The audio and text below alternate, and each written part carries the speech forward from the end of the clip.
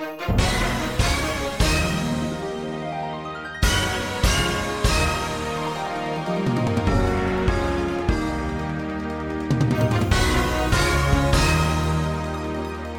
are listening to Omnis Protocol. I am Charles, also known as Omnis, and here with me is Simon, aka Vodka Blitz.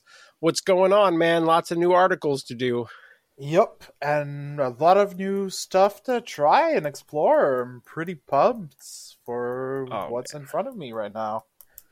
Yeah, it's kind of funny because it's kind of like, we're not still doing like just spoiler coverage episodes, but there's just like so much to talk about right now, right? Like just everything. It's literally a whole new world of stuff to try. Yeah, I mean, they touched up, a little over 20 characters? I think it was like 22, yeah. Yeah, which is a pretty big part of the models that are available, and a lot of them were just straight up buffed, so it's going to change the landscape for sure. Well, and a lot of those models were like extremely meta-relevant stuff, so it was going to be very impactful. It wasn't just like, oh, here, we scraped the bottom of the barrel and we gave those a little bit of love. There was a lot of like, well, we scraped off the top of the barrel and like mixed that into the middle a bit. And then we just took a whole bunch of things and made them way more exciting. Yep. And X-Men got a bit of both worlds. Yeah.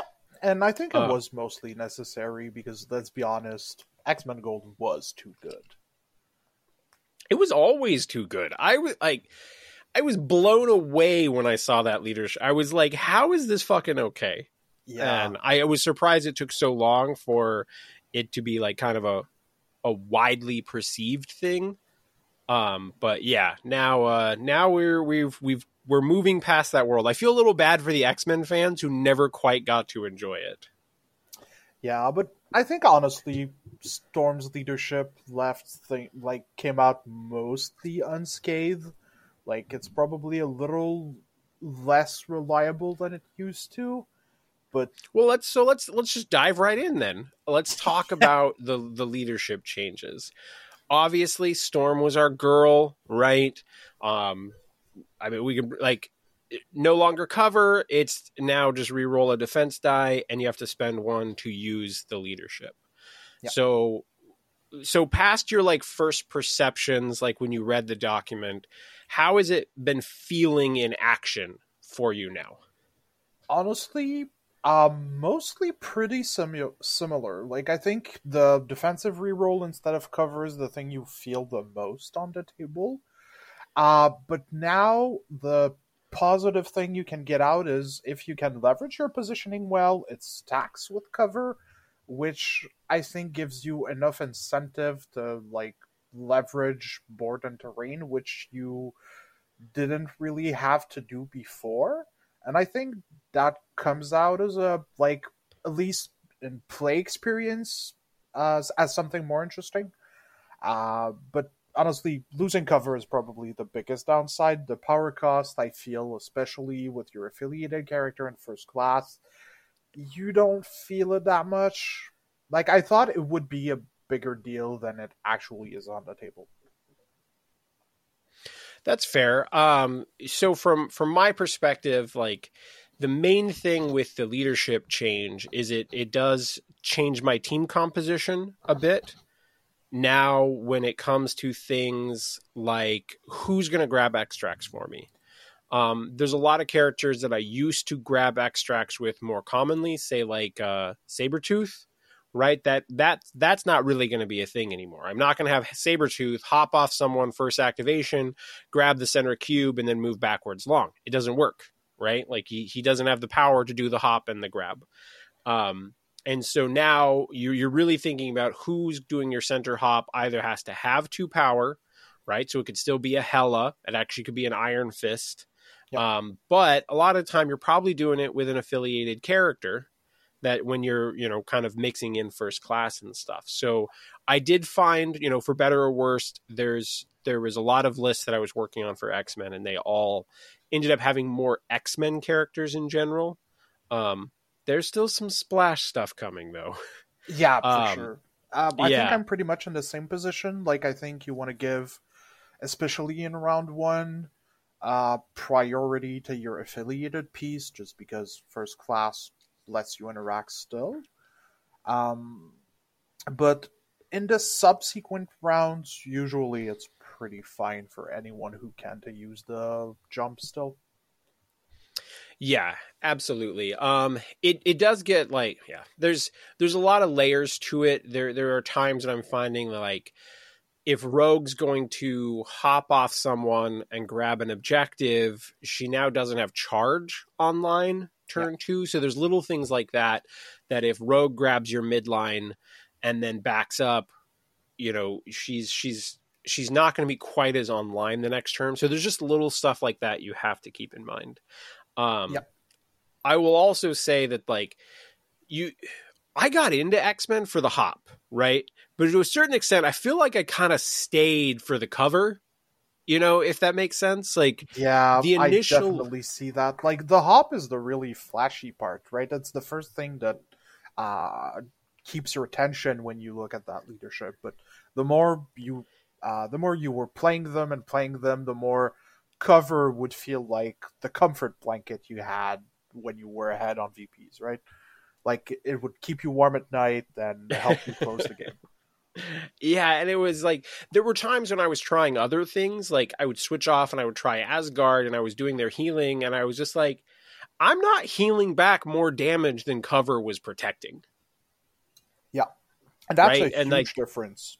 Like, the you know, tempo it denied was honestly probably an issue for the game. yeah. And it was weird because, like, obviously when I started, it was all about how am I manipulating the hop, and like which secures am I getting to, which extracts am I getting to, utilizing it to put, you know, immobile characters into better positions, you know, whether that was Domino or Corvus or whatever.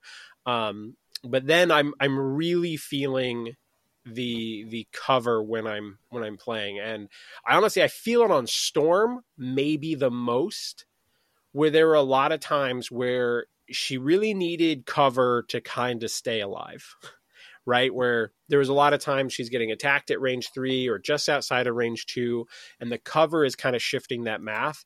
And I found a lot of the things that I used to do with Storm is now danger zone. And so I have to kind of like reevaluate like how I'm playing her. Yeah, my experience been similar, especially for the, like, quote unquote squishier models the affiliation had. There's Storm, Magic, Gambit, like your whole swathe of characters that are like more on the fragile side, especially with like 3 physical defense and 5 health. They tend to go down a lot faster, and now the reroll like makes them much more prone to be randomly taken off the table. Yeah, and that is something where I will say, like, I was a Gambit defender back in the day. I am not a Gambit defender now. Like, I don't think you can play characters that fragile in X-Men Gold. Like, it's no longer reasonable. You're gonna, for the most part, play characters who are above average durability kind of across the board. Like, I at this point, like, beyond Storm, I'm not sure I would like Beast is the bare minimum durability. Like, Beast and Domino are, like, you know, they're slightly above average for a 3, I feel like. And that would be like that's my bottom of the barrel for durability. Is that kind of where you're at, Mr. Blitz? Kind of. I think I'm also not as prone to play fragile characters as I was before, but not quite to playing all beast up. I think and I think we'll go probably into Storm's other changes a little later, but I feel with the changes they made to her character card, I'm still willing to play a fragile tech piece or two. But it's much more risky than it was before. Yeah, totally fair. And I will say, I have really enjoyed the Storm changes. Like, why my first game with Storm, she had an activation where she like dazed like 9 threat worth of characters. And it, like, I mean, they were already taken a little bit of, like, you know, incremental damage, so they weren't full health, but I was amazed at her ability to just like 6 dice throw, and it's just like okay, yeah, she just cleaned, you thought 9 threat ganging up on Storm on the back spider portal was going to be a good time and you were going to enjoy your success. And she's like, no, fuck that. I'm Storm, bitches. And Yeah, oh it's man. for me, it's really she, crazy just how tweaking that, like moving her Eye of the Storm from 3 to 2 makes her so much more proactive on the board. Like that's honestly the biggest change I didn't see coming. Like I didn't imagine it would make such a big difference in how she plays.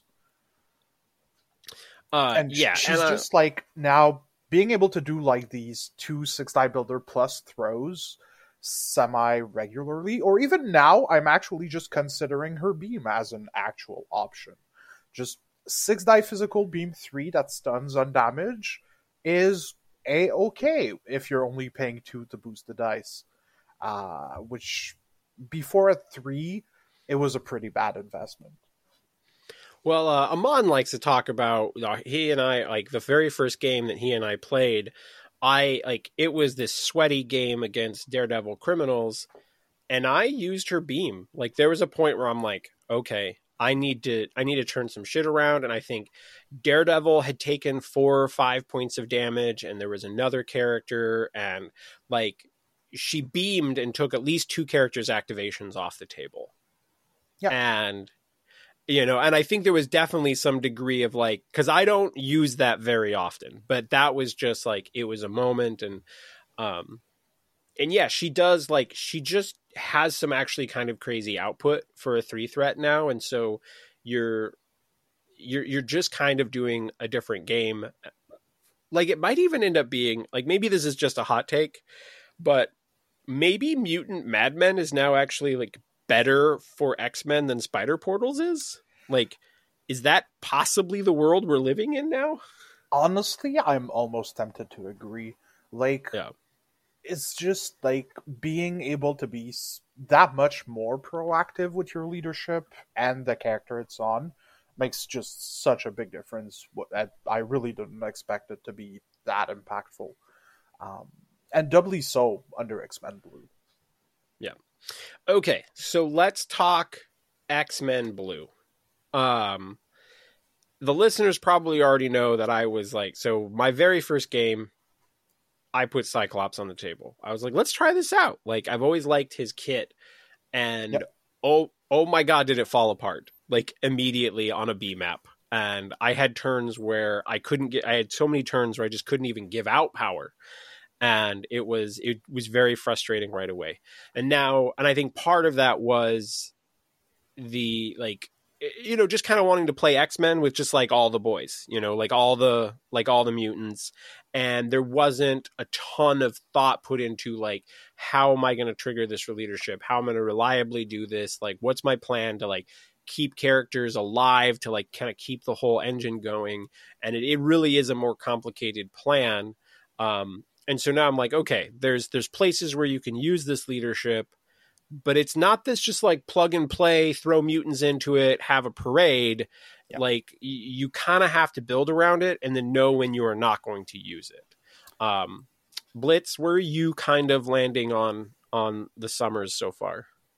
So far, I actually really like it, and I think the first game I played on it, because when they dropped the balance patch, we were headed to a tournament out of town like the very next morning. So I had to rethink my roster from the ground up to try the new characters like 12 hours before the event. Love it. Exciting though, isn't it? It's fun as fuck. So yeah, like stressful, but yeah. I was building my roster in the car and figured, like, I'm here to try new stuff. Let's play Mono Cyclops, like full X-Men Blue. Let's do it. And honestly, it wasn't as bad as I expected on D's and B's. Like, especially on D's, I think the biggest thing that weighs against it is when you don't factor in like rotation. And what I mean by that is usually when you're playing on a B or D map, you're going to pivot to either side of the board. So if you concentrate your characters more towards the side you're going to like pivot towards. I felt the range 5 was like more than enough so that I could feed most of my character's power, and didn't think it was too bad. Um, Obviously, I still think X-Men Gold is better on D shapes, but I think blue is functional enough if you know what you're doing. And that may be easier said than done, but I really liked my experience overall with it. I think it's pretty interesting leadership, if only to diversify X-Men. Yeah, it definitely gives some other play options. I think here, when I start building stuff for Scott, I'm looking a lot more at out of affiliation stuff than I was with Storm. Shuri's been a really good pick so far as to like because I another game I played, I had a problem where so it was Inhumans versus X-Men Blue, and like Inhumans was just kind of like teleporting characters, but they weren't in range 4. So they were all kind of like threatening the center demon, but like weren't there yet and were kind of just out of range of all the attacks. And so like nobody was getting powered up. And so I'm like, okay, so this is really teaching me right away that you kind of want a range 5 character in the list somewhere, and then probably some degree of reliability to help them get it off. And then also, like, when you want to start the whole train rolling, how do you get that first character to, to be reliable, right? Like, if Cyclops is going to go first, I really want to give Logan a power and I want to give Rogue a power, right? Like, how can you make sure that Cyclops' dice kind of sink in? And so Shuri's been kind of like syncing a lot of that stuff together. She's also a slightly juicier target than Cyclops, which can sometimes protect Scott. Yeah. The one I've seen most people play with that I kind of like is Heimdall, just because in addition to rerolls, he also provide an out-of-activation attack to leverage the leadership a little more, which I really don't hate. Because honestly, for my range 5 character, I'm 100% leaning into Cable for X-Men Blue. Yeah, and I think that's a totally valid spot, and I think Heimdall's potentially solid. I think there's a lot of reroll characters we could potentially be talking about here, like Sentinel Prime, Invincible Iron Man. But I do think and this was kind of back, like if you go back in time, right? This is kind of just going full circle. When we were originally trying to make the X-Men work back in the day, right? When your core, is something like Storm, Beast, Cyclops, or like Storm, Wolverine, Cyclops, or something, because that's like all you have. Yeah, like I played Shuri. And yeah, Taskmaster got in there at a certain point, but like Shuri was one of my go-tos to try to kind of make them all function, right? Like, because all of them were like, as soon as their power generation was kind of rolling, everything else turned on. Yeah. And so I've always kind of liked Shuri in that kind of role, try to cut an attack out of the mix by pushing someone away. And so I think there's a lot of layers to that. How has Scott personally felt for you? Because unfortunately, I had a lot of like bad dice whiffs right off the bat too. So it was just like I was not getting the triggers for speed of sight. I was like whiffing damage rolls like left and right, where and sometimes it wasn't even a whiff. It was just like 2 or 3 successes, but then they get 2 or 3 blocks, and it was just like. Was just not getting where I needed him to go. How has he felt for you? Honestly, I was already a big Cyclops fan before his buff, so I'm 100% biased here. But I really like the glow up. Like, even if he doesn't have maybe the dice consistency to reliably feed his team, anyone who's played the Hellfire Club knows how unreliable Emma's triggers are, and they're basically the same. But honestly, like, the size 3 push, even if you whiff, is a big glow up, and Field Leader is just straight up better if you fuel him with power. And I think that alone makes him shine a lot more than before. Just being able to use Field Leader like at least once around, if not twice, is just like insane mobility. And I think even if he's not the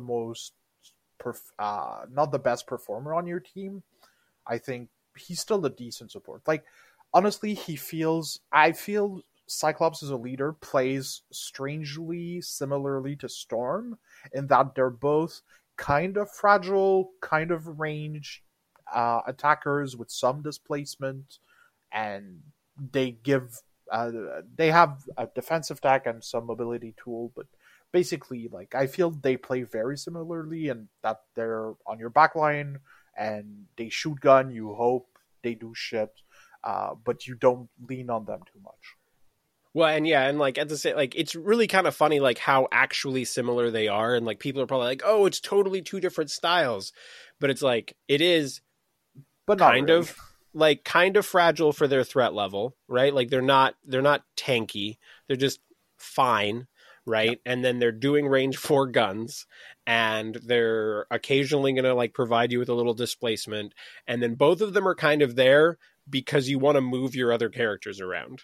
Yep. Right? Like that's fundamentally like you're trying to improve the action economy of your team, and Storm does it with the leadership, and Scott is doing it with like field leadership or like getting their charges and stuff online a little bit earlier.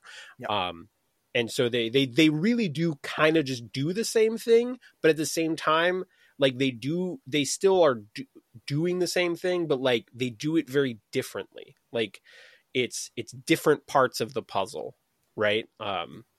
Yeah, and I think since they both tend to not enjoy the same type or shape of scenarios, they complement each other fairly well.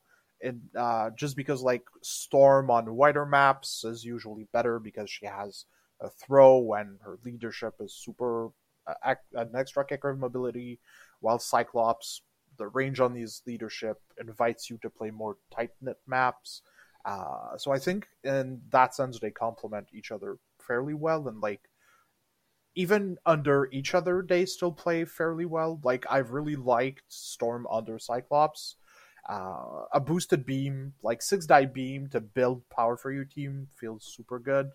And Cyclops, now that he's a more reliable control tool, um, feels also better under Storm.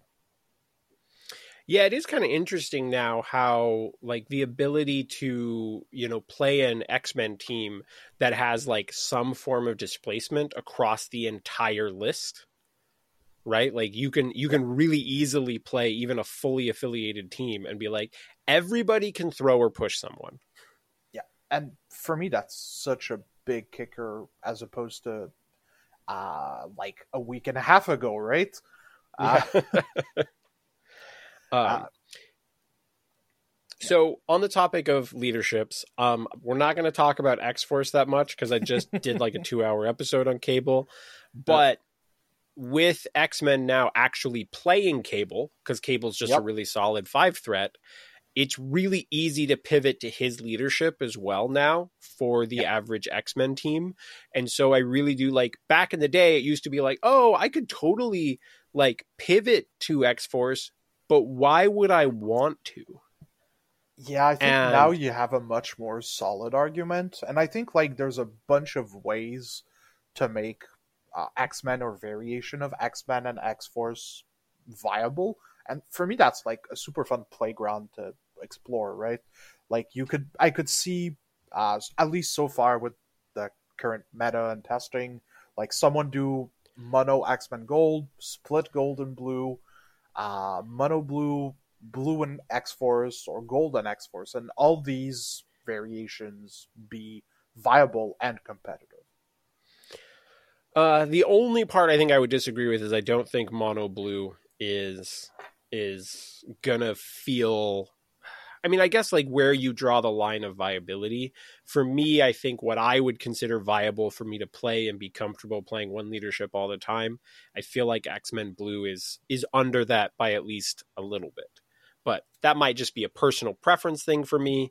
Other people might find they like, or they have like a special list composition that like really feels like it works on a D or something. And I'll be really excited when that kind of stuff starts popping up.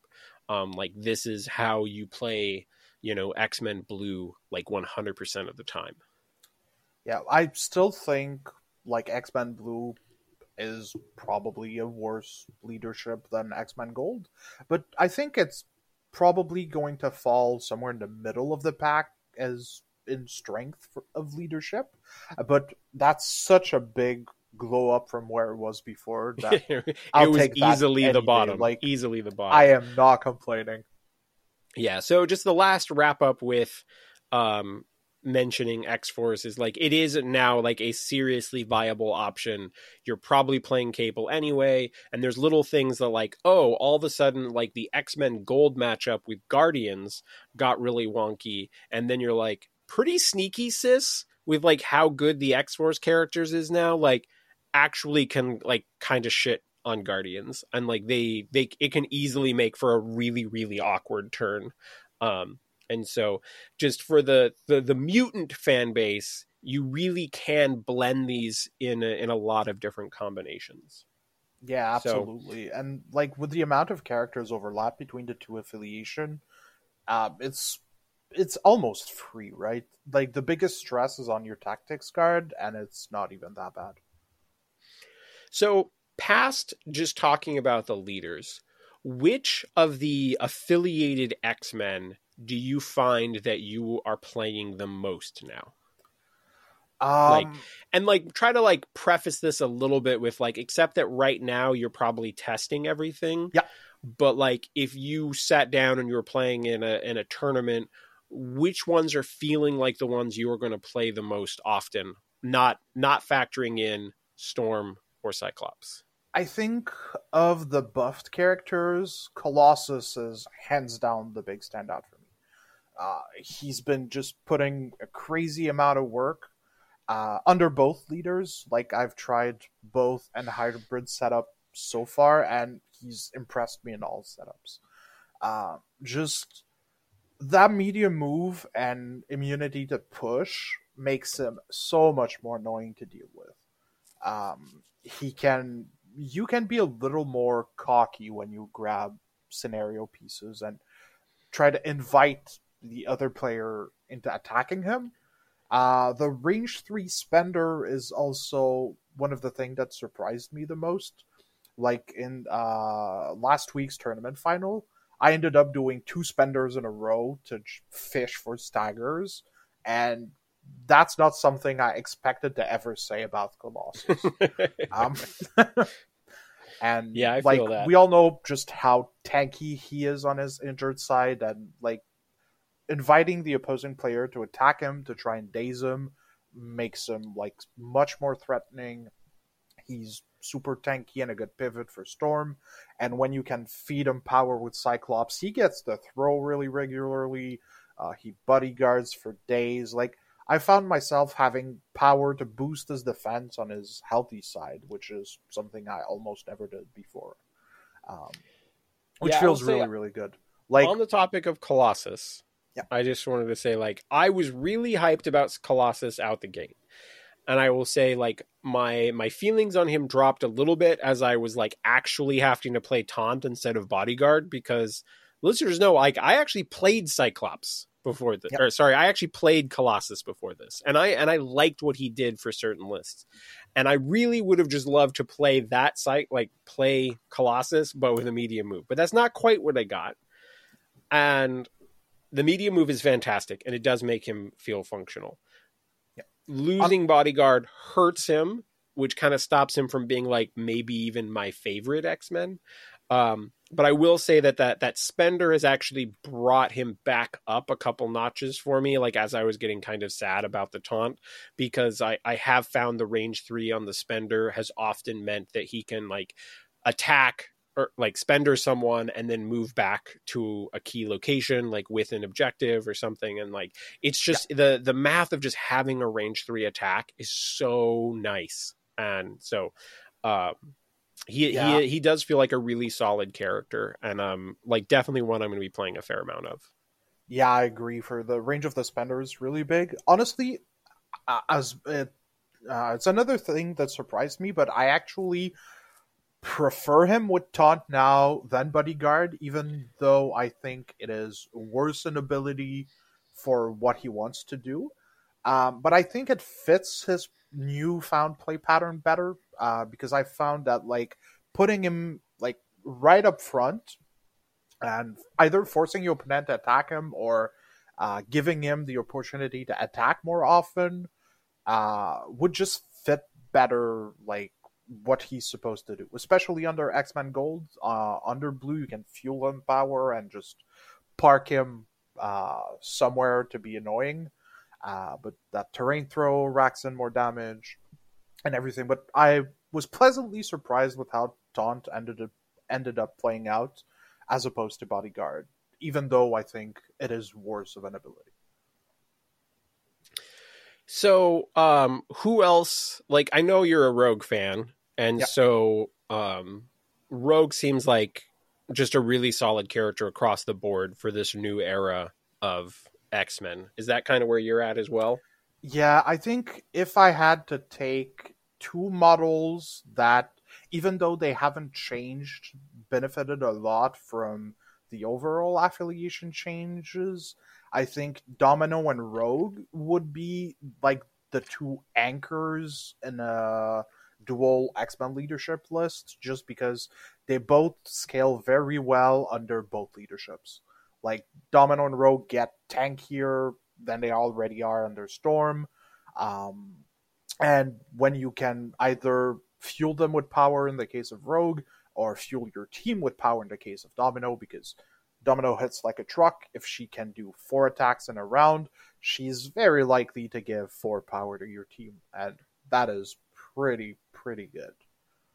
All right. So now, without just without us like just going through the whole list of characters and talking about how we're playing them in this new era, is there another character that you want to shout out as being like, this is a character who's just like making a lot of my teams for both leaderships? I think the 2/5 threats are my last standout. Like, you did an episode in Cables, and it's super fun. I encourage listeners to give it a spin.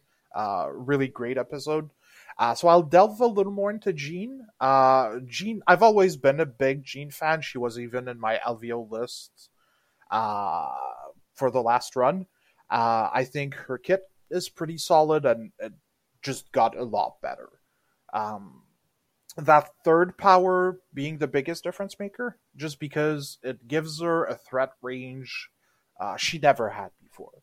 Being able to double move, throw size 4, or double move and use mental domination on round 1 is really scary. Like, you can take away a big model, punch another model just from the get-go, and that puts a lot of pressure on your opponent in a way that I really like.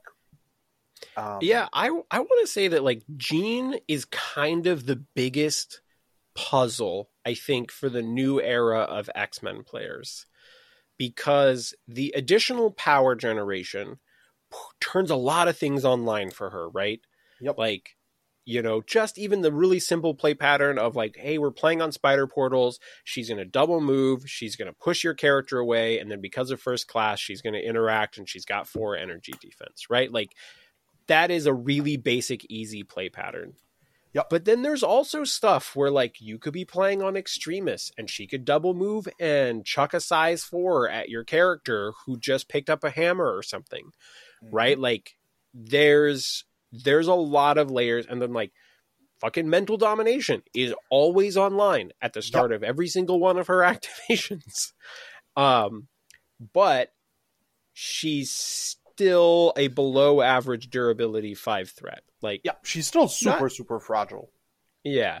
And it's like, thankfully, like some of the like the Bucky stuff got toned down, right? Because of like, if Bucky hadn't got toned down, like she'd just get fucking shredded.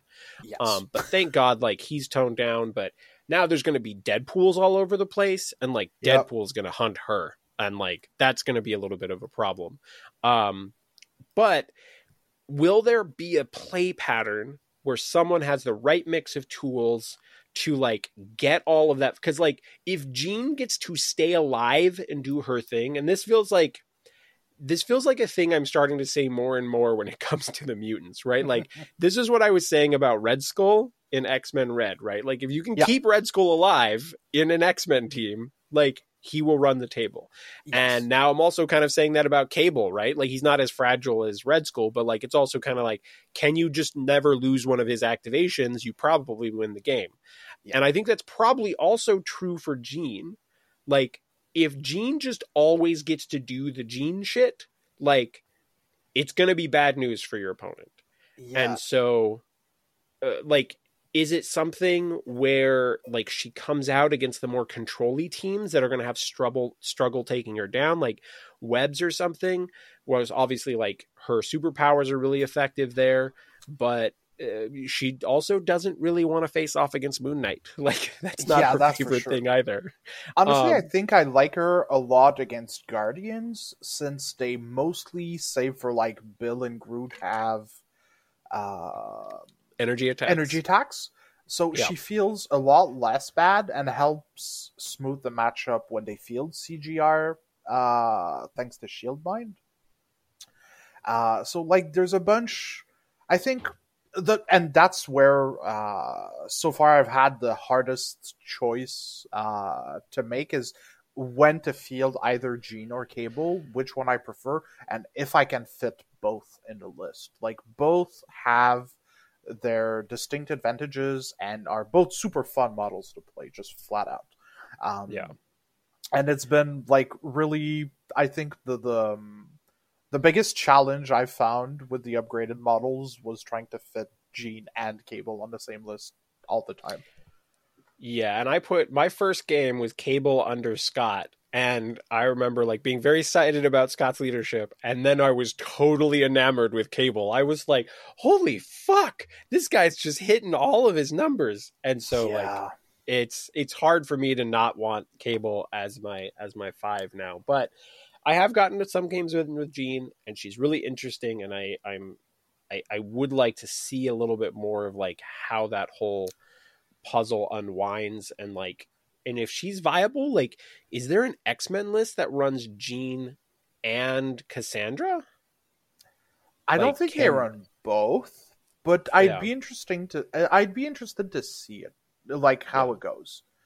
The one thing I want to bring up with Jean that actually happened to me in a game this week is, now since she starts with 3 power and her spender was discounted by 1, when she flips, she's usually pretty close to 10 power. And if you hit that mark, being able to do her spender twice in a row is really, really gross. It will win you games. The other thing that kind of had on my radar was playing Jean and Ma. Yeah. And like, what happens when you play on a map and like you throw both size 4s round 1?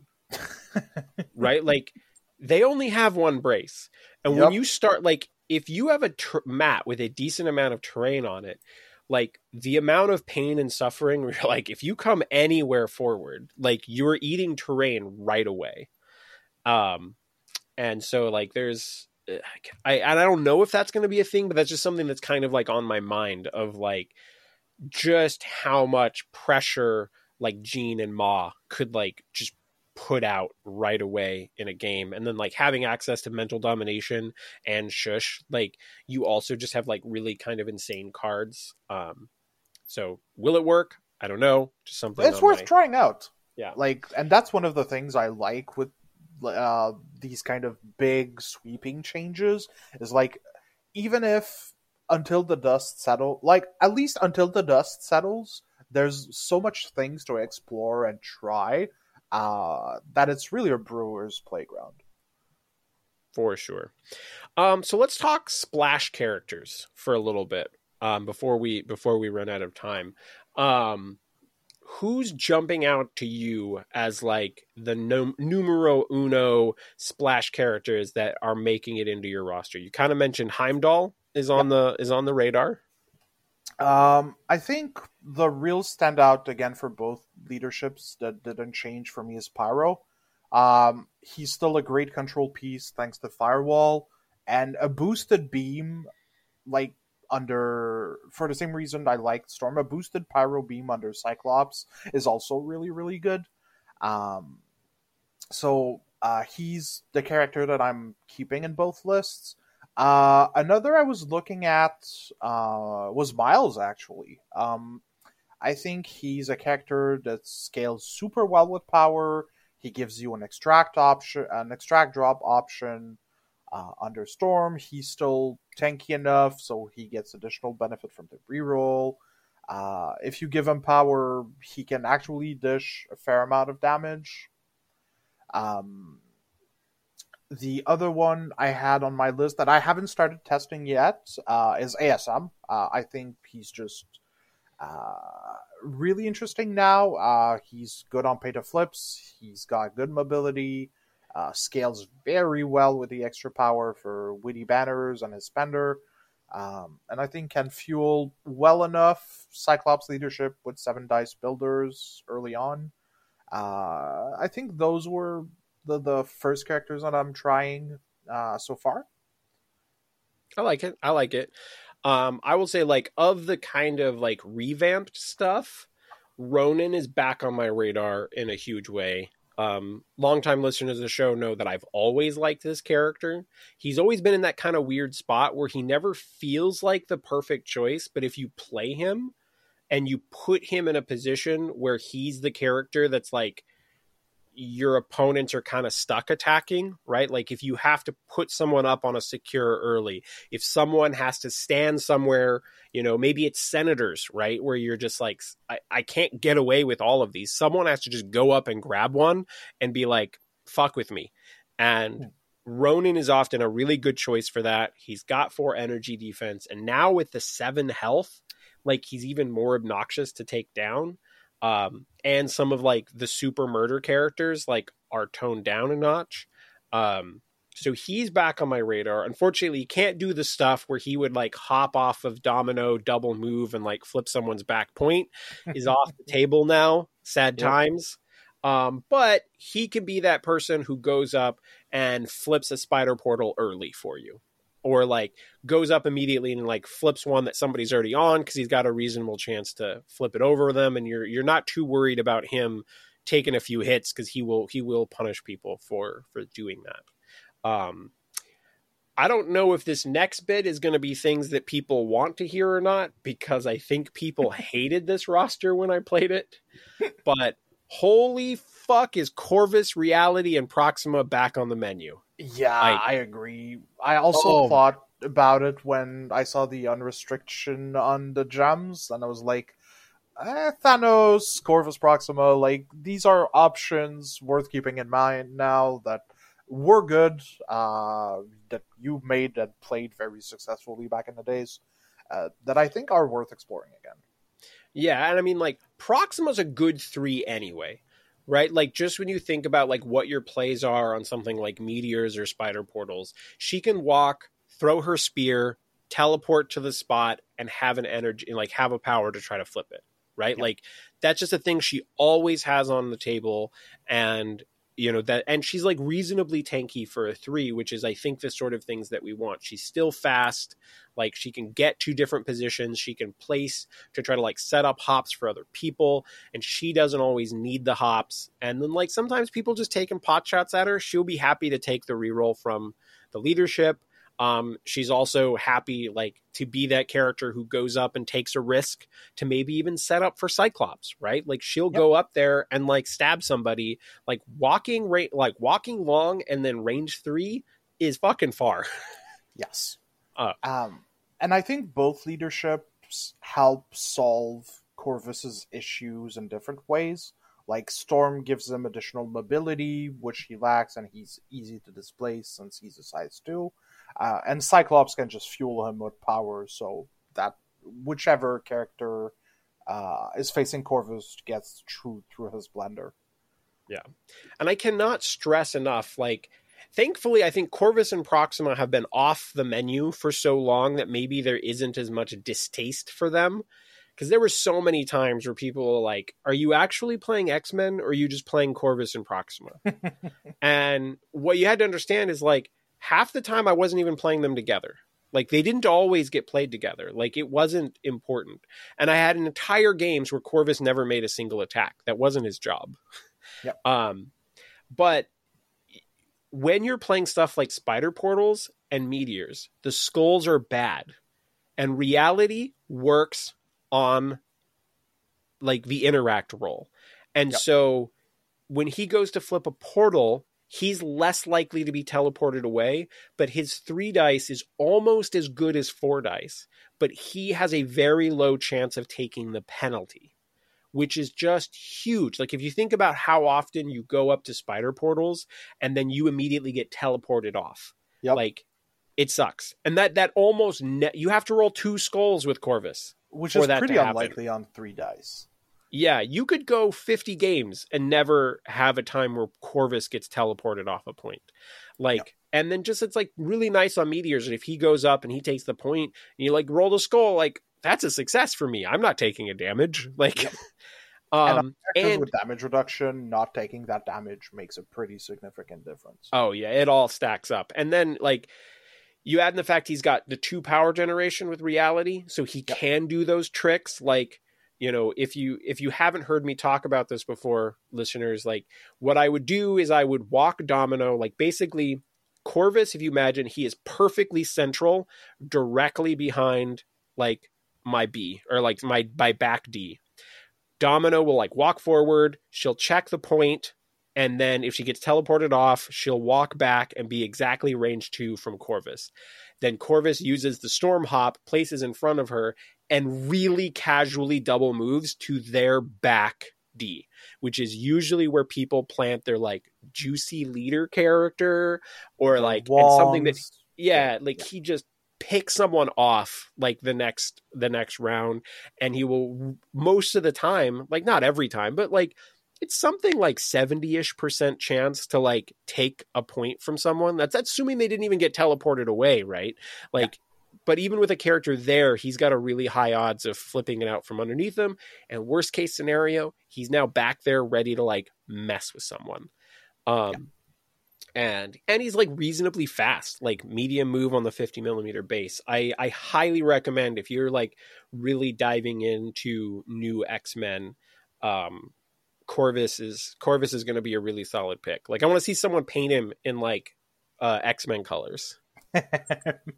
Yeah, I think on his and Proxima model, it could really come out well. Yeah, I think so. I think that would be super fun. They just get adopted. Yeah. So, have you tried Hela in X-Men yet? No, but I've been on the receiving end of a couple Helas since, and she has been nothing but impressive on the other side of the board. I think overall she now is the better Eyes on a Prize model for most affiliations, except the ones that can fuel power. I think like Hellfire Club, maybe Brotherhood, A-Force, I'd still prefer Bill just because you can feed him power so that his throw is online round 2. Otherwise, I think Hela's kit is much more dynamic early on. Her new active superpower has been like super good so far. She's on my radar for sure to test the X-Men. Yeah, she's another character who can do midline grabs for X-Men, doesn't need Eyes on the Prize. She hops off of anybody. She can go and, you know, she's got 4 dice to like flip someone's mutant madmen on the back. Like she can do what we were talking about with Corvus, right? Where she can double move, try to take someone else's back point. She has a lot of options, and now she's a little bit more threatening too. And you can end up like she can get juiced up, like because if you go put, you know, just imagine something where you're like playing Ronan and Hela, and like you kind of put him in a position where you're like, this is the person who's up here. Do you want to make attacks on Ronan? And then, you know, like, okay, well, Ronan got dazed, and like now he's attacking you and knocking you off the point, so you don't even get to interact now, and you're powering up, so like Hela's next thing is even more deadly, where like she could now like, well, now she's already got a soul, so she's gonna like walk forward and then like do her pseudo charge, and then she's gonna like now she's rolling a 6 dice, makes like her gives her a lot bigger of a threat range than she had, and it's been really good, especially if you get the extra like weird attack she has, where she deals damage and she heals herself. I did whiff that my first 2 times rolling it, and she dealt no damage. Damn, but it can get really annoying to try and daze her on her healthy side at least. She also has pretty big swing pack potential, like when she's got 3 souls and like the things that she can do and like the amount of dice that she can roll on people. Like it can be explosive. So she's been really good. Any other splashes that you want to mention? Who else that I had on my list? I think usually, like, for now, I'm mostly sticking to the in-house models. But ASM probably is the next one I'm going to give a real spin after I'm done with Jean and Cable. That hypes me the most. I would say, like, I feel like Deadpool's on my radar now, and maybe it's just because of how much I'm playing X-Force. But holy fuck, does that model do so much for a 3-threat now? And I'm kind of digging like the sub theme within the mutants that's like fucking with people's power generation. Yes. And there's a part of me that's like, what happens when I play like Rogue, Cyclops, Psylocke, and Deadpool, and then like maybe something else that fucks with power too? Like Loki, what is or you know, even like Ronin, and like what does this all end up being like for an opponent who's constantly not like, they're taking damage but they're not getting as much power as they're used to getting, right? Like what does that end up being like? And so I think that's an interesting like option that might be available going forward. Yeah, I agree. I think there was already some like leaning into that with X-Men before, with when Psylocke came out. Just her and Rogue are already a pretty good duo of 4-threat that can at least control somewhat the amount of power the opposing models have. But now with like Pyro that can firewall, Deadpool that can take power away, like I think there's something there worth exploring. Yeah, I mean, it'd be really like you could just run Storm, Rogue, Psylocke, Deadpool, Pyro, and that's 17. Yeah. And you're just playing like, that's just like 5 great characters that all do a shit ton of work, but then all have the side effect of messing with your opponent's ability to like actually have power. Yeah. So, would be really cool. Like I'm gonna have to like try something like that. For sure. So let's talk tactics cards for a minute. Like First Class, to me, my X-Men, like they still like just as much. Yeah. Like they're not going anywhere. But Children of the Atom is hitting my radar more as I'm playing more X-Men characters. Children of the Atom has been kind of often in my like 12th card. And now I think it might be the 9th or 10th. And like not in every game card. Where are you landing on Children of the Atom now? Pretty much where you are. I think before it used to be a lot of my like 11th, 12th card. But now I feel if you're playing like 8 affiliated characters, especially like if in my book, if you're playing one of the 5 affiliated threats, you should at least be considering it, just because clearing things like staggers, stuns, and like really annoying conditions on your more expensive models has a lot of a bigger impact. And I think for me, that's also one of the reasons why I think its stocks has gone up, just because you have model where it's a more impactful card. Agreed. All right. Well, I want to have a little bit of time for a bonus episode. Was there anything that you wanted to get into this main episode on X-Men before we hit wrap up time?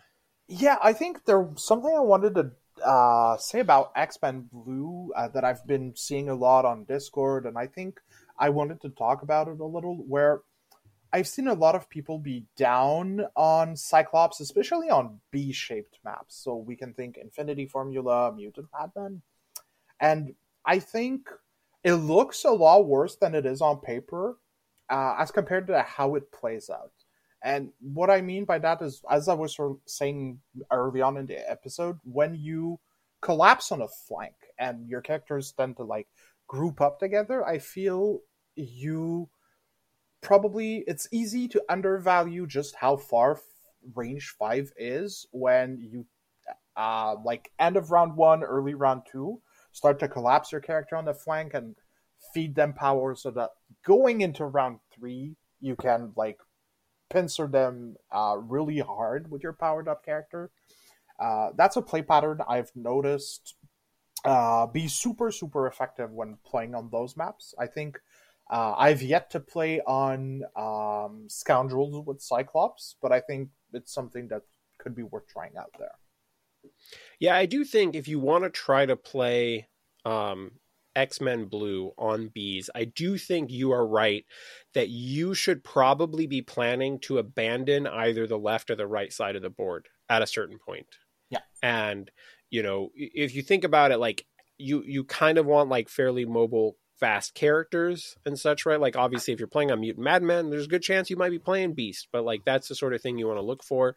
And I think you want to set up things where, you know, like say, you're like, okay, I am officially abandoning this bee. You double move towards the other one. And then you do that at a point where Cyclops can like field leader them onto the point because maybe they didn't quite get there. And then like he hit and runs and like shoots and then like moves forward. And then like part of the team that was already there pushes fully into their, you know, the bee on their side of the table.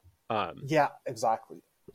And so I think you want to think about those sort of play patterns as opposed to say like Cabal back in the day with Red Skull. You really just kind of pressured both sides, right? You was like Red Skull and MODOK, and then you'd have like Ultron dropping off Venom or some other crazy shit, you know, like Zemo and Loki or something. But you were just kind of like applying equal pressure on both sides. And I think with Cyclops, you're right that you're not really trying like.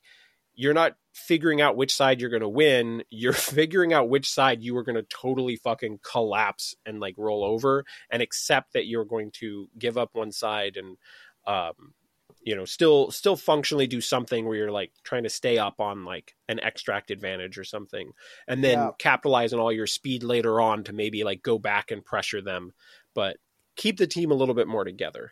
Yeah, I think that's the thing that's probably not super intuitive when you get into X-Men Blue, that you have to like fully lean into Cyclops' character and try to have as much of a macro perspective as you can and like see the whole board for what it is. And I think it's a little bit flavorful at least. Yeah. One thing I want to see like down the road is I want to see if like some of like the pulling mechanics start to like show up in the Cyclops lists, you know, and like you could go in an extreme right of like Mind Thanos or something, but then like also like, do you have characters like Gwen or OG Spider-Man or maybe even a Venom or something like where you're kind of like pulling people into like your death squad? Like, is that going to be a thing that we see? Not sure. Maybe. That's I think, very speculative. What's it called? Spectacular Spider-Man from the new core set is definitely on my radar for that because he's another character that strikes fairly hard and just like scales incredibly well with the extra power. Hey, I mean, like when you get to play the cool X-Men and you get to play Peter, like what more could the internet ask for? Yeah, it's a dream come true. All right. Well, I think this is going to be a good spot to wrap up the episode. I know you had a bunch of articles, but you're kind of starting some new ones. Why don't you shout out for the listeners where they can find you and your passion? Yeah, you can find me honestly on most Discord, but I do have X-Men dedicated blog for those who are interested. It's called MCP First Class. You can find it under that name. I usually post like battle reps, reviews, play pattern analysis, and like board state, like not states of the board state, but just like openers and play patterns. of X-Men. Yeah, so like with the new leaderships, I've got my work cut out for me for probably the rest of the year. You have a little bit of work ahead of you, but you know the whole community appreciates like what you have already done, and you're not intimidated by the fact that like, all right, all of this stuff is old. We're moving just into we're season 2 of Only Vodka direction Blitz is articles. forward. Yeah. We're starting the archive over. The Vodka Blitz archive has restarted. It's fully funded. It's ready to rock. Yep. All right. Well, Simon, I always appreciate when you come on and talk X-Men with me. It's been a blast. We've kind of like shared in this whole journey, like the ups and downs, and so like it's really cool to kind of like step into this next era. Yep. Thanks for having me. Always a pleasure to be hosted, and welcome to your show. Well, listeners, I will say the most OP thing that you can do is show up in one of these Discords, tag me or Simon with your X-Men roster, and have the name of the roster be Bleeding Blue